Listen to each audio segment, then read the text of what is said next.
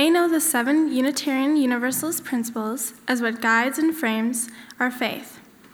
The rainbow path is essentially a version of those principles related to the rainbow colors so that it is easier for kids to understand and remember. We learn them in elementary school. Red is respect all beings. Orange, offer fair and kind treatment to all. Yellow, yearn to learn. Green, grow in spirit and mind. Blue, believe in our ideas and act on them. Indigo, insist on peace, freedom, and justice. And violet, value the connections in creation. You may notice the color indigo all around you. As a class, we chose to focus on indigo, which calls us to insist on peace, freedom, and justice. I have some indigo in my life, and I thought I'd share it with you.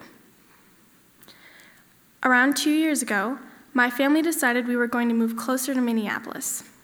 This was caused by my spur-of-the-moment decision to switch schools. I had spent the majority of my life in a far-out suburb of Minneapolis named Rogers. It wasn't until we moved that I realized how horrible Rogers was. About 95% of the families in Rogers were closed-minded white people. I struggled to identify with my peers and understanding who I was. As you can imagine, my experiences there have had a profound impact on me. I went to school with kids who used the N-word freely, had Confederate flags hanging on their bedroom walls, and asked if my father spoke African.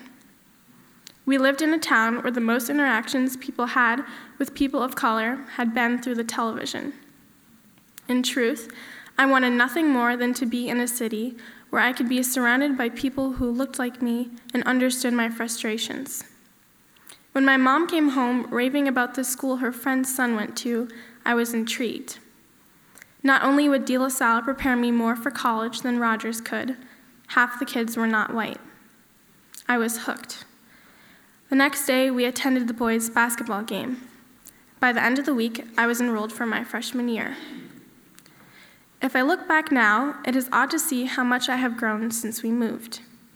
If you knew me in middle school, then you were present in my flat hair phase. I used to comb my hair and slick it down with conditioner. It looked ugly, but I really wanted it to appear straight. No matter how many times my mom insisted on styling my hair, I refused to let her. I had no idea my curls could become spirals with actual volume. This was caused by my lack of black girlfriends who could have helped me.